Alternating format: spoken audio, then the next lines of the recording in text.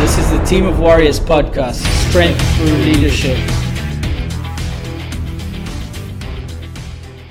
We're going to talk today to Gadi, who is an IDF veteran from Yom Kippur War. And from the background I have about you, you were born in Canada, Gadi? Actually, I was born in Israel on Kibbutz Kfar Darom. Right, in Israel, and then you moved to Canada. Sorry, Yes. my bad. Yeah. And then he returned to Israel to perform his service, his mandatory service. That's when the Yom Kippur War broke out. And after the war, you moved to the US and basically moved into sales and the corporate world. And he's a big shot now and he's giving us his time. So let's listen to what Gadi has to say. Would you mind introducing yourself a little bit more and, about where you grew up and, what Israel meant for you and why you decided to go back and serve?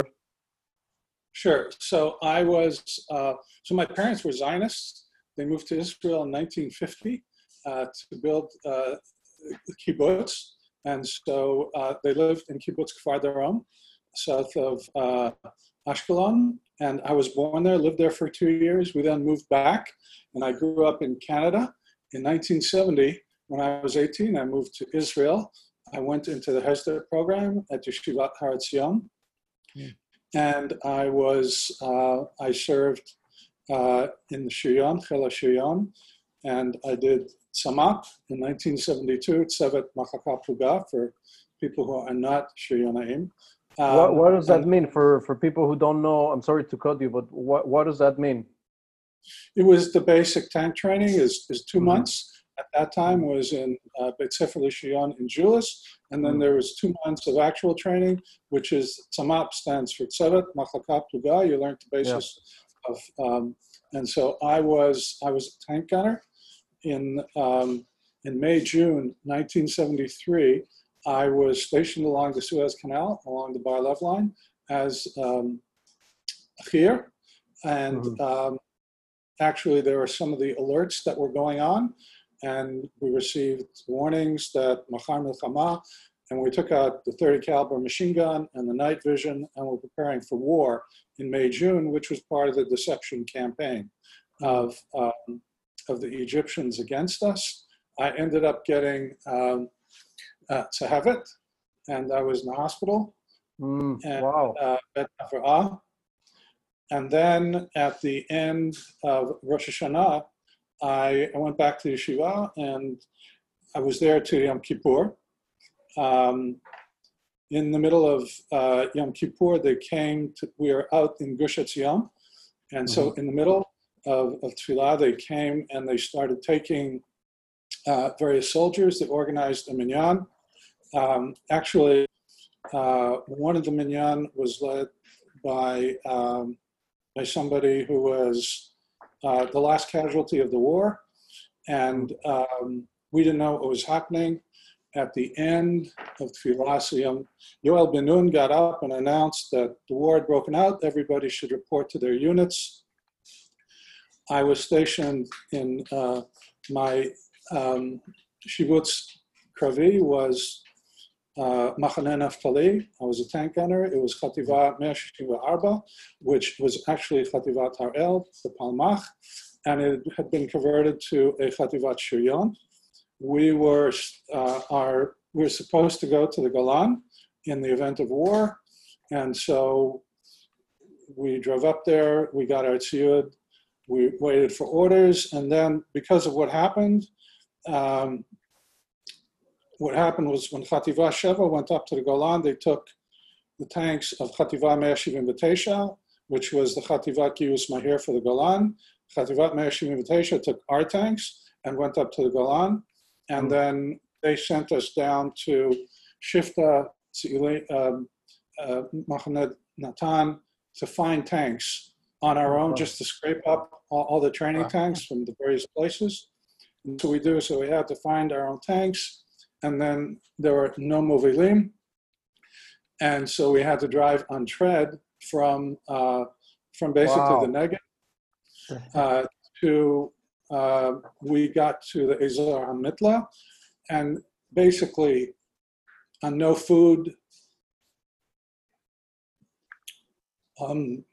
no sleep, and so so in hindsight, it was a perfect petri dish to create trauma, with confusion, with shock, with surprise, with no planning. And so we got Monday morning, October 8th, we got to the Ezar HaMitla, and they told us the instructions were as follows: put a shell in the cannon, start driving. When somebody shoots, shoot back. Wow. That was, Gadi, let me ask you just a question before we move on. This is extremely interesting. And I mean, for those who are listening who maybe don't know, before the war broke out, and you spoke about that, there was a lot of waiting and a lot of deception, right? So basically, intelligence was pointing at a certain date, and the date was not happening. What was it like from your perspective to be constantly waiting for a war that didn't happen? In today, what I can tell you from my experience is, for example, from a mission that we're waiting for it to happen, it gets canceled. You lose sort of like your respect for the danger that may come. You lose your focus in things that could happen. Before Tzuk Eitan or other wars, more recent wars, similar situations happen, although maybe not as advanced as it was when you were there. What could you tell us about that? So I think the word, and I see we're going to take more than 45 minutes starting at this place. So it's really confusion, because the newspapers and Dayan at that time, Sar Bitchan, was saying, no possibility of war, no possibility of war. I mean, I actually had a situation, we were in the Mutzavim, and we had to do observation to the Egyptian lines, and we were on those observation towers, about 100 feet into the air, and 4 hours of guard duty. Had to write down everything, and if we saw something, we had to phone.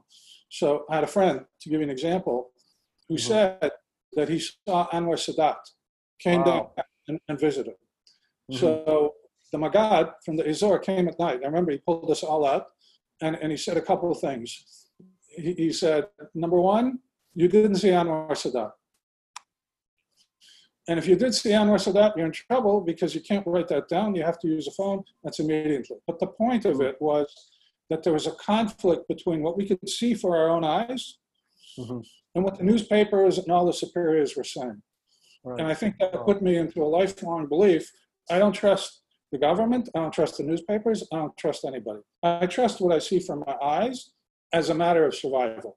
But at the point, it created a lot of confusion, to your point. Wow, that's a great point. Which accentuates the trauma. All right, awesome. So I know you're short on time, so let's get back to that point where they told you put a shell in the tank and drive. That's crazy. Okay, so based on this, we will probably get to the war story, and you may want to think about more segments, because afterwards, 40 years later, what led me back to uncover this? Yeah. So we're just driving up hills all day long, and first my knees were shaking, literally, because the next hill I might be dead. So there was no intelligence, there was nothing. We were the intelligence. And at night, we finally went into, it was time to go to sleep, so we went to Chanyan Kravi, and then somebody heard engines, and there was some confusion and noise. So in Shiyon, there's a Tergolet. If you hear engines and it's dark and you don't know who it is, at that time when there's no night vision, so there's a Tergolet. If you hear engines, then you know that it's not yours and you can shoot. And that's exactly what happened. And then we were in Kraf. We were in the middle of an Egyptian artillery and infantry, and we came under fire, artillery fire and tank fire, and we were shooting. I hit a tank at night with the Me'ich, which normally the Tarata Shion you can't do, but I did it.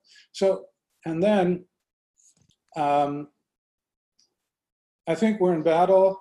To me, it seemed like 5 minutes. So there's another, what happens in combat, there's time compression, right? Your brain, there's auditory exclusion. You don't hear everything. You don't remember because of when the heart rate goes up to 140, 150, all these things happen. And then I went to so I'll be brief. So then I think we slept for an hour or two. So this is by Tuesday morning already. This is 3 days, no night, no sleep, no food. And then we went up to a firing position and we're firing at Egyptian infantry. And then my tank was hit by a Sagar missile. My tank commander, on the Totran, he was standing right above me, went over my head and it split him in two. And, and so he was killed. So I'm just giving you brief details. I'm not giving you the whole story because each one of these episodes later on, when I got treated for PTSD, there was a lot there. And then so for 2 or 3 days, so I'll just give you a brief summary. So our tank, the Perry telescope was hit. I was holding it in my hands, it exploded. So the tank was mushbat. Then, so there were 3, we were missing. We gave his body to the Rabbanut Tzva'it.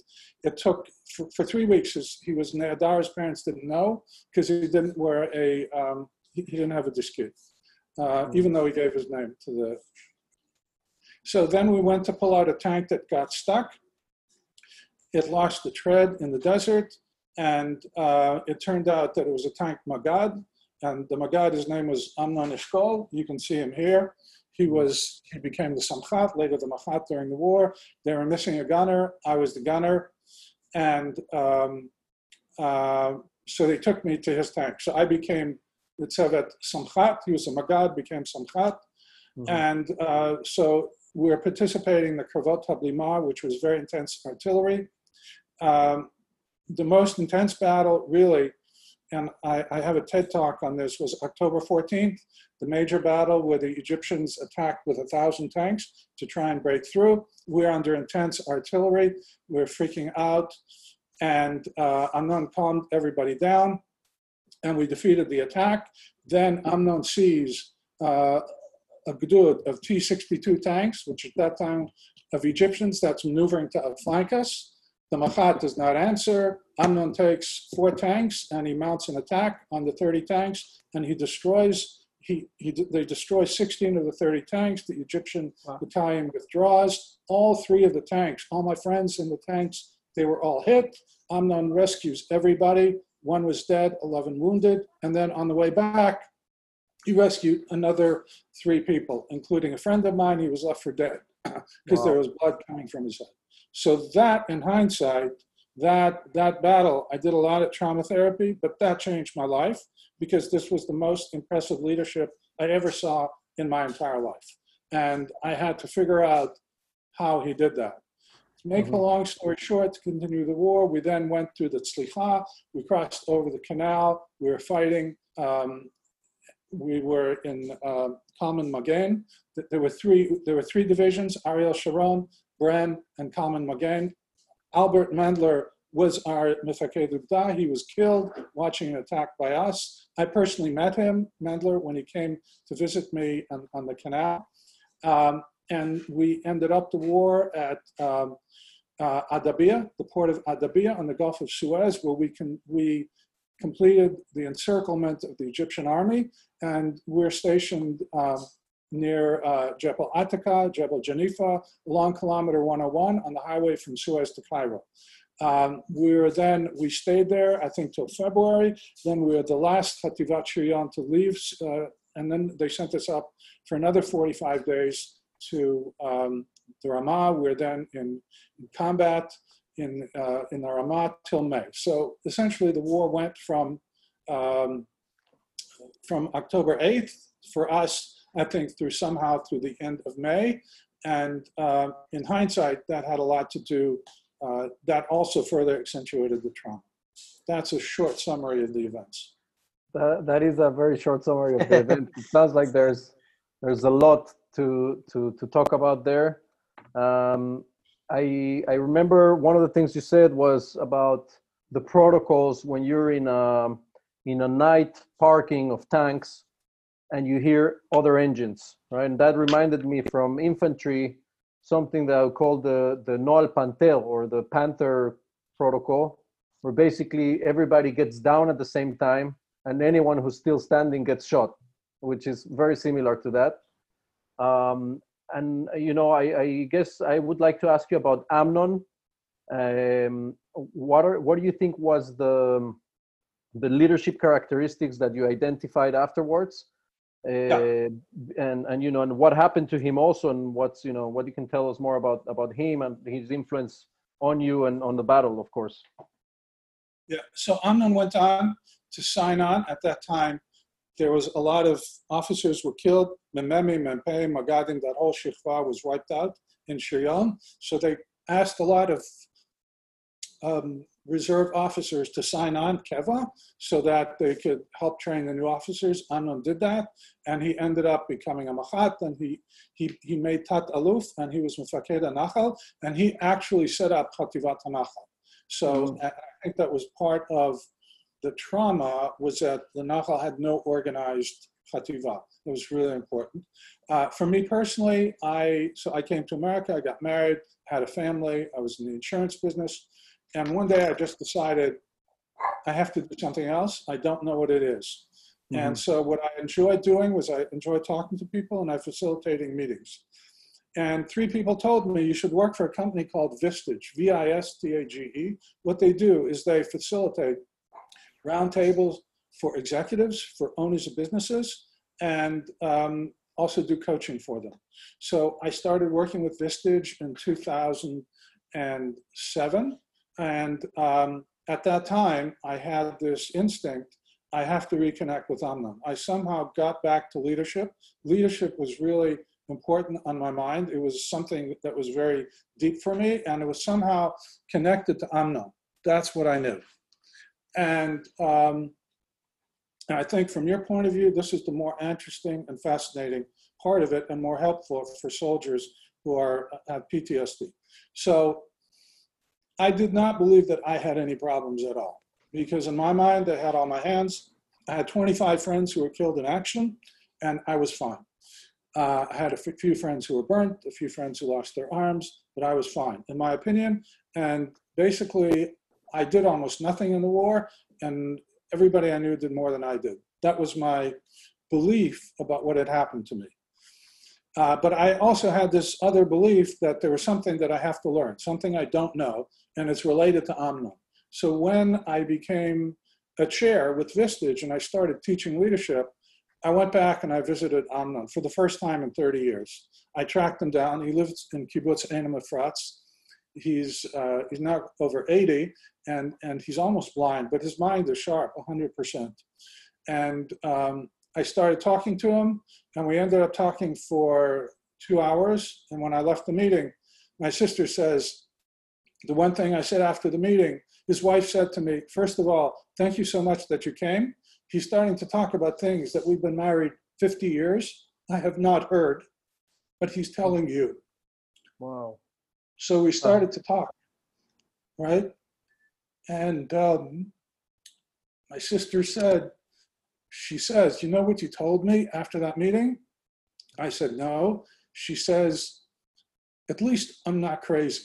I know I'm not crazy because I'm talking to him and it's real.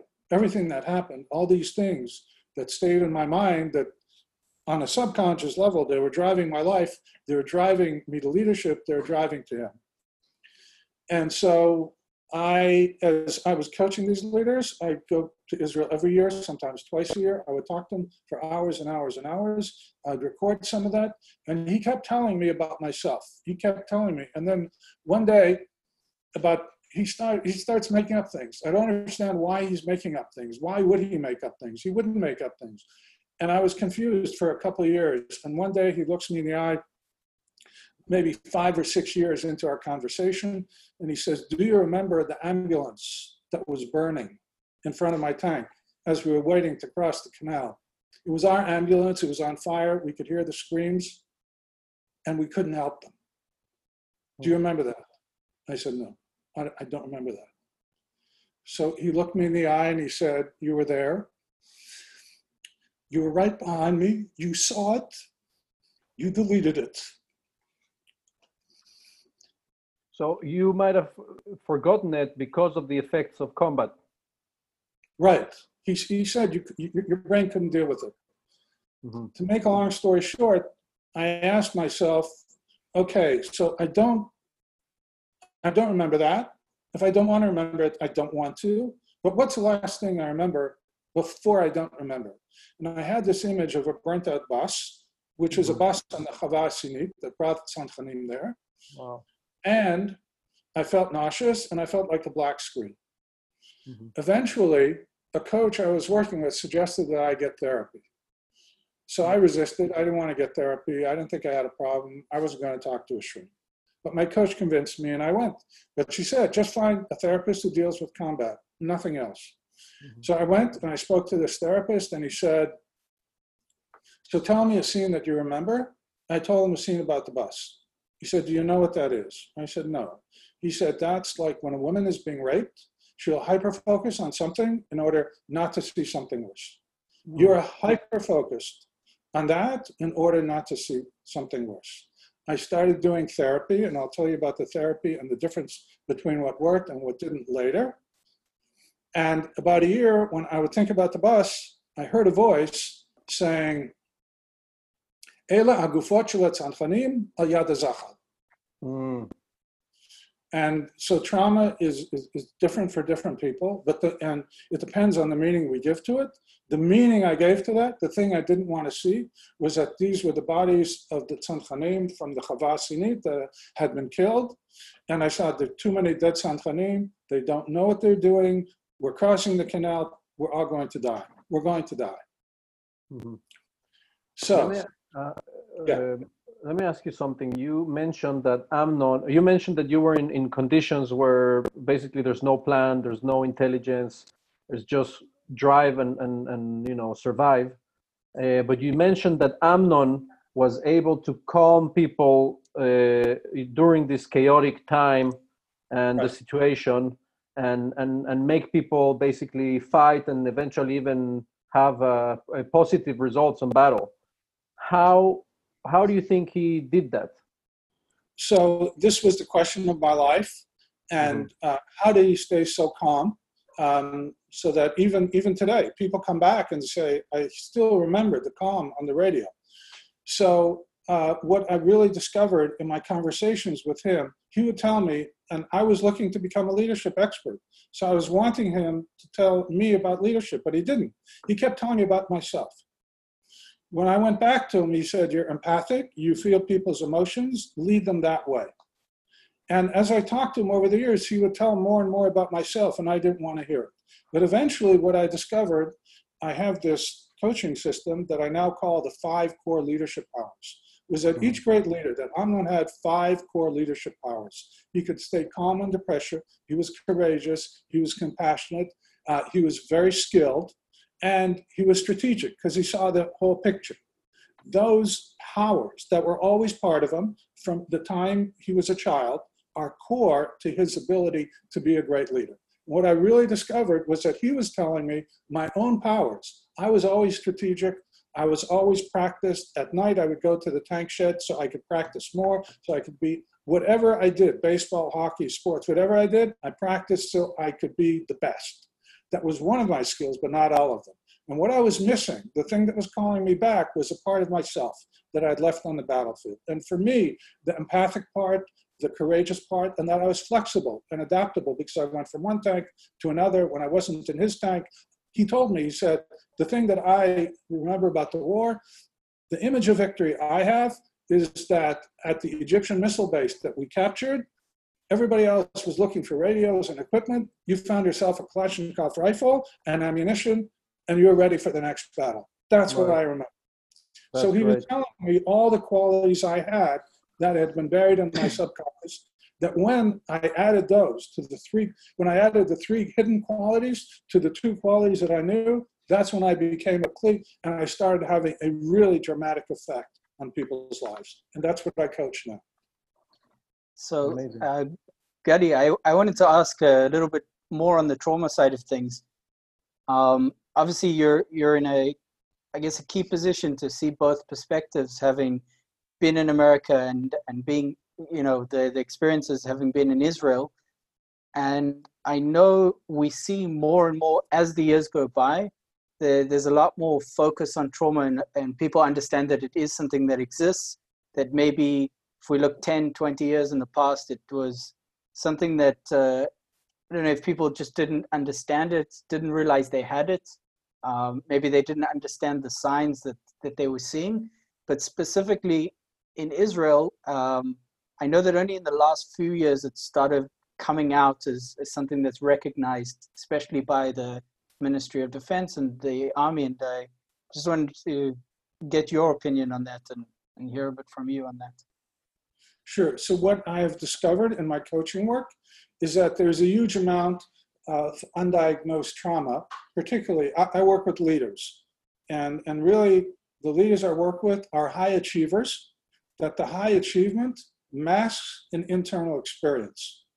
At some point, high achievement breaks down as it doesn't cover up the pain of the internal experience, and they are willing to look at their lives. So I probably sent more than 30 people to therapy, because leaders come to me for problems related when I see them avoiding issues. So one of the hallmarks of trauma, so let me put it this way. And I'll tell you how the brain works and what happens. And there's a huge amount of undiagnosed trauma. There's a lot of leaders that have it. The anxious leader, who are never satisfied, who achieve as much as they can. They don't know why. And the answer is unresolved trauma, either from their life or from childhood.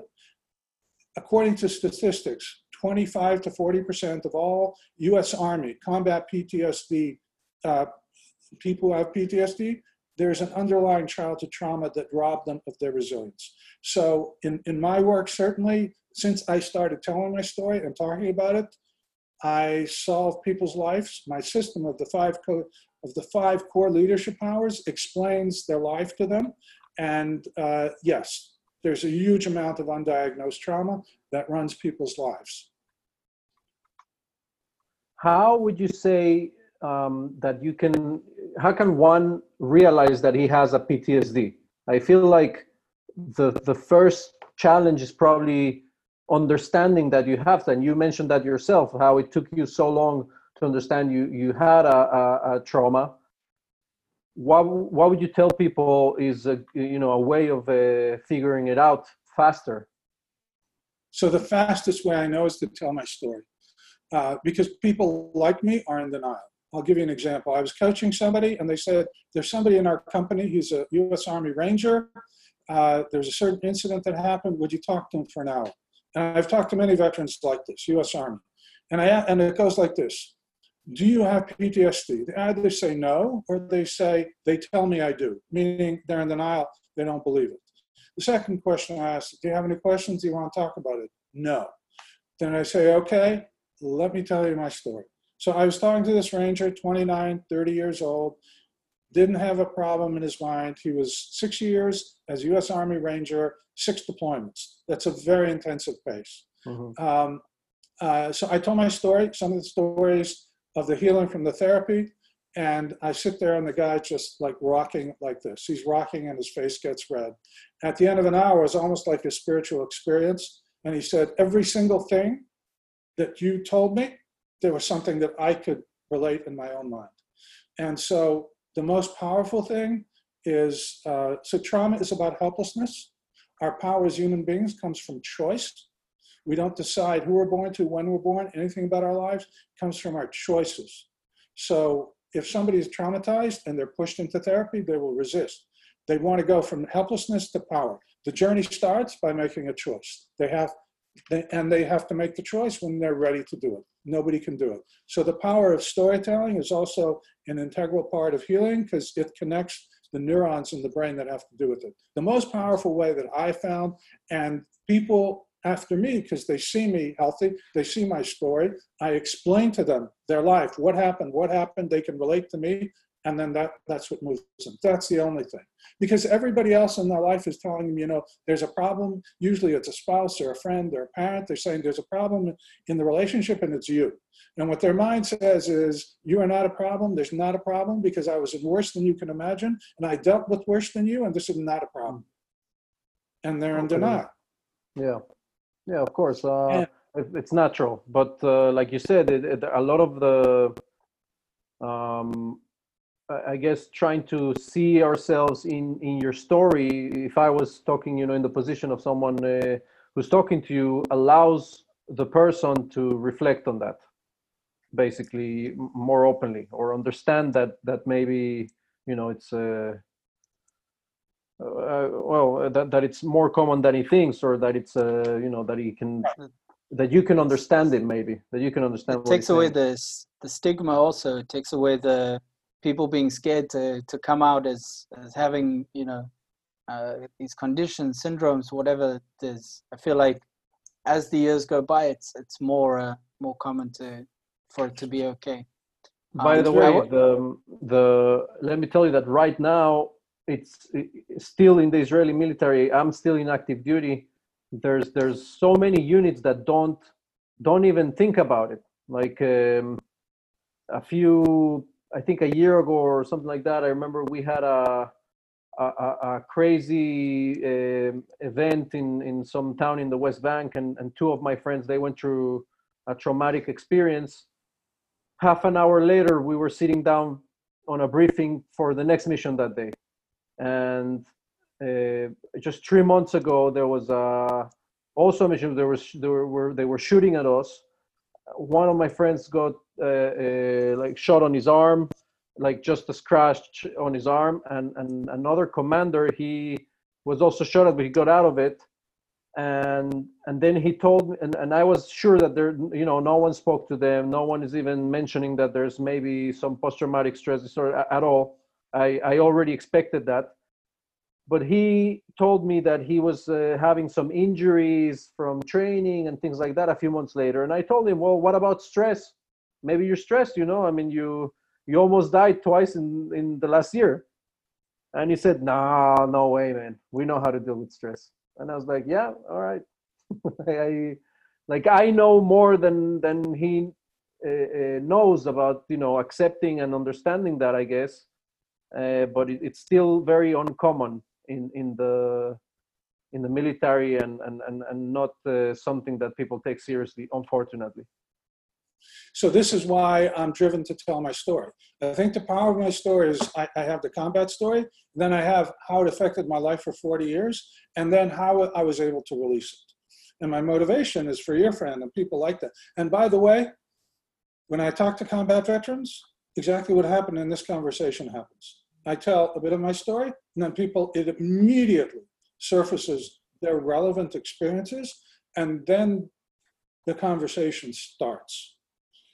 I think the power of my story is that I talk about it openly. I talk about how it affected my life. I talk about what worked. I talked about what didn't work, and they can recognize for themselves. And then I give them books to read. The first book I read was called The Body Keeps the Score.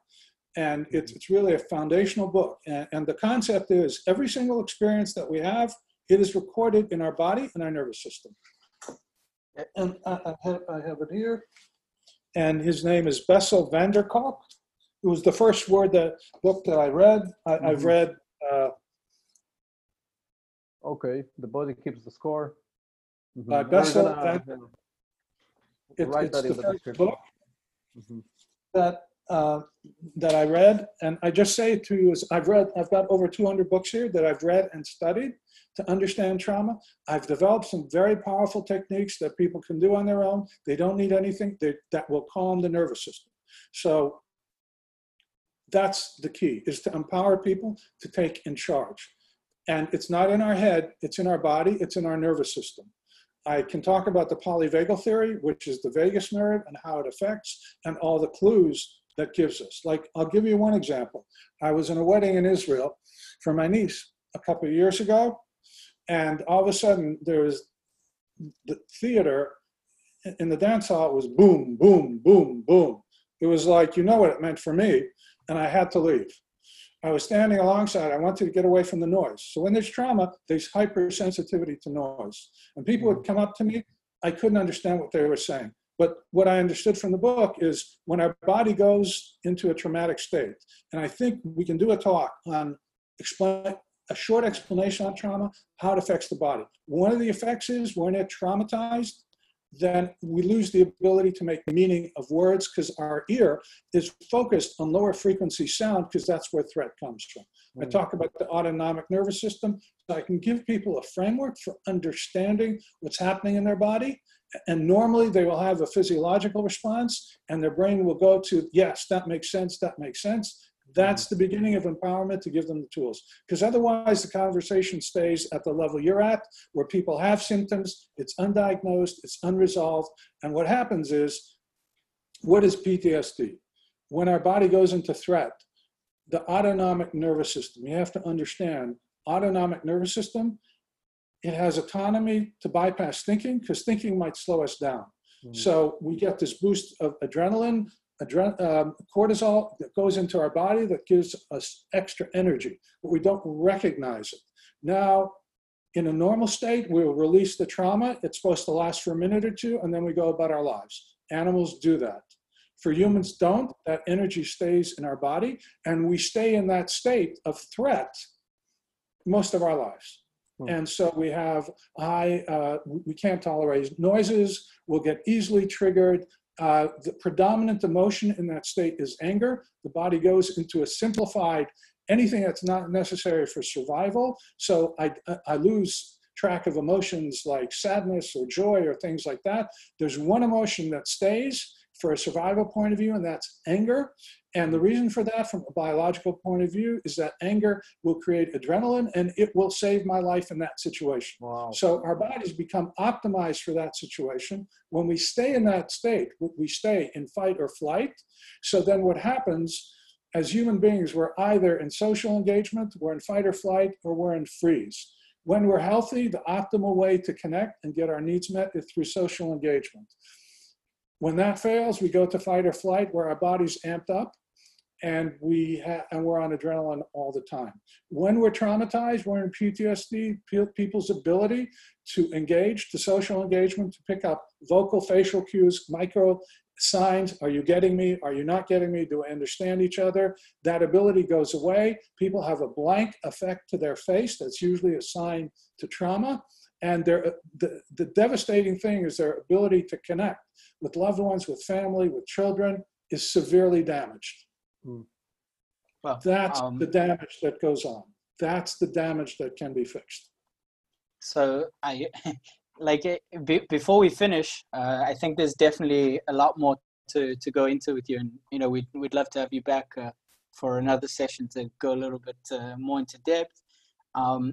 The question that I wanted to sort of end off with is, as someone who's been through these experiences, a lot of Israeli parents don't want their kids going to combat roles in the army, just because of the things that they've been through. Your son obviously came here drafted as a lone soldier, also to the Nachal, which you mentioned that Amnon did, was in the founding of that. How did that make you feel at the time? What was there more behind that decision than what it seems? So at first, like I think any parent, I was nervous. In hindsight, so here's what happens. I emulated Amnon, right, my entire life because of what I saw. My son emulated me because of what he saw. I didn't tell him a thing. I didn't tell him a word.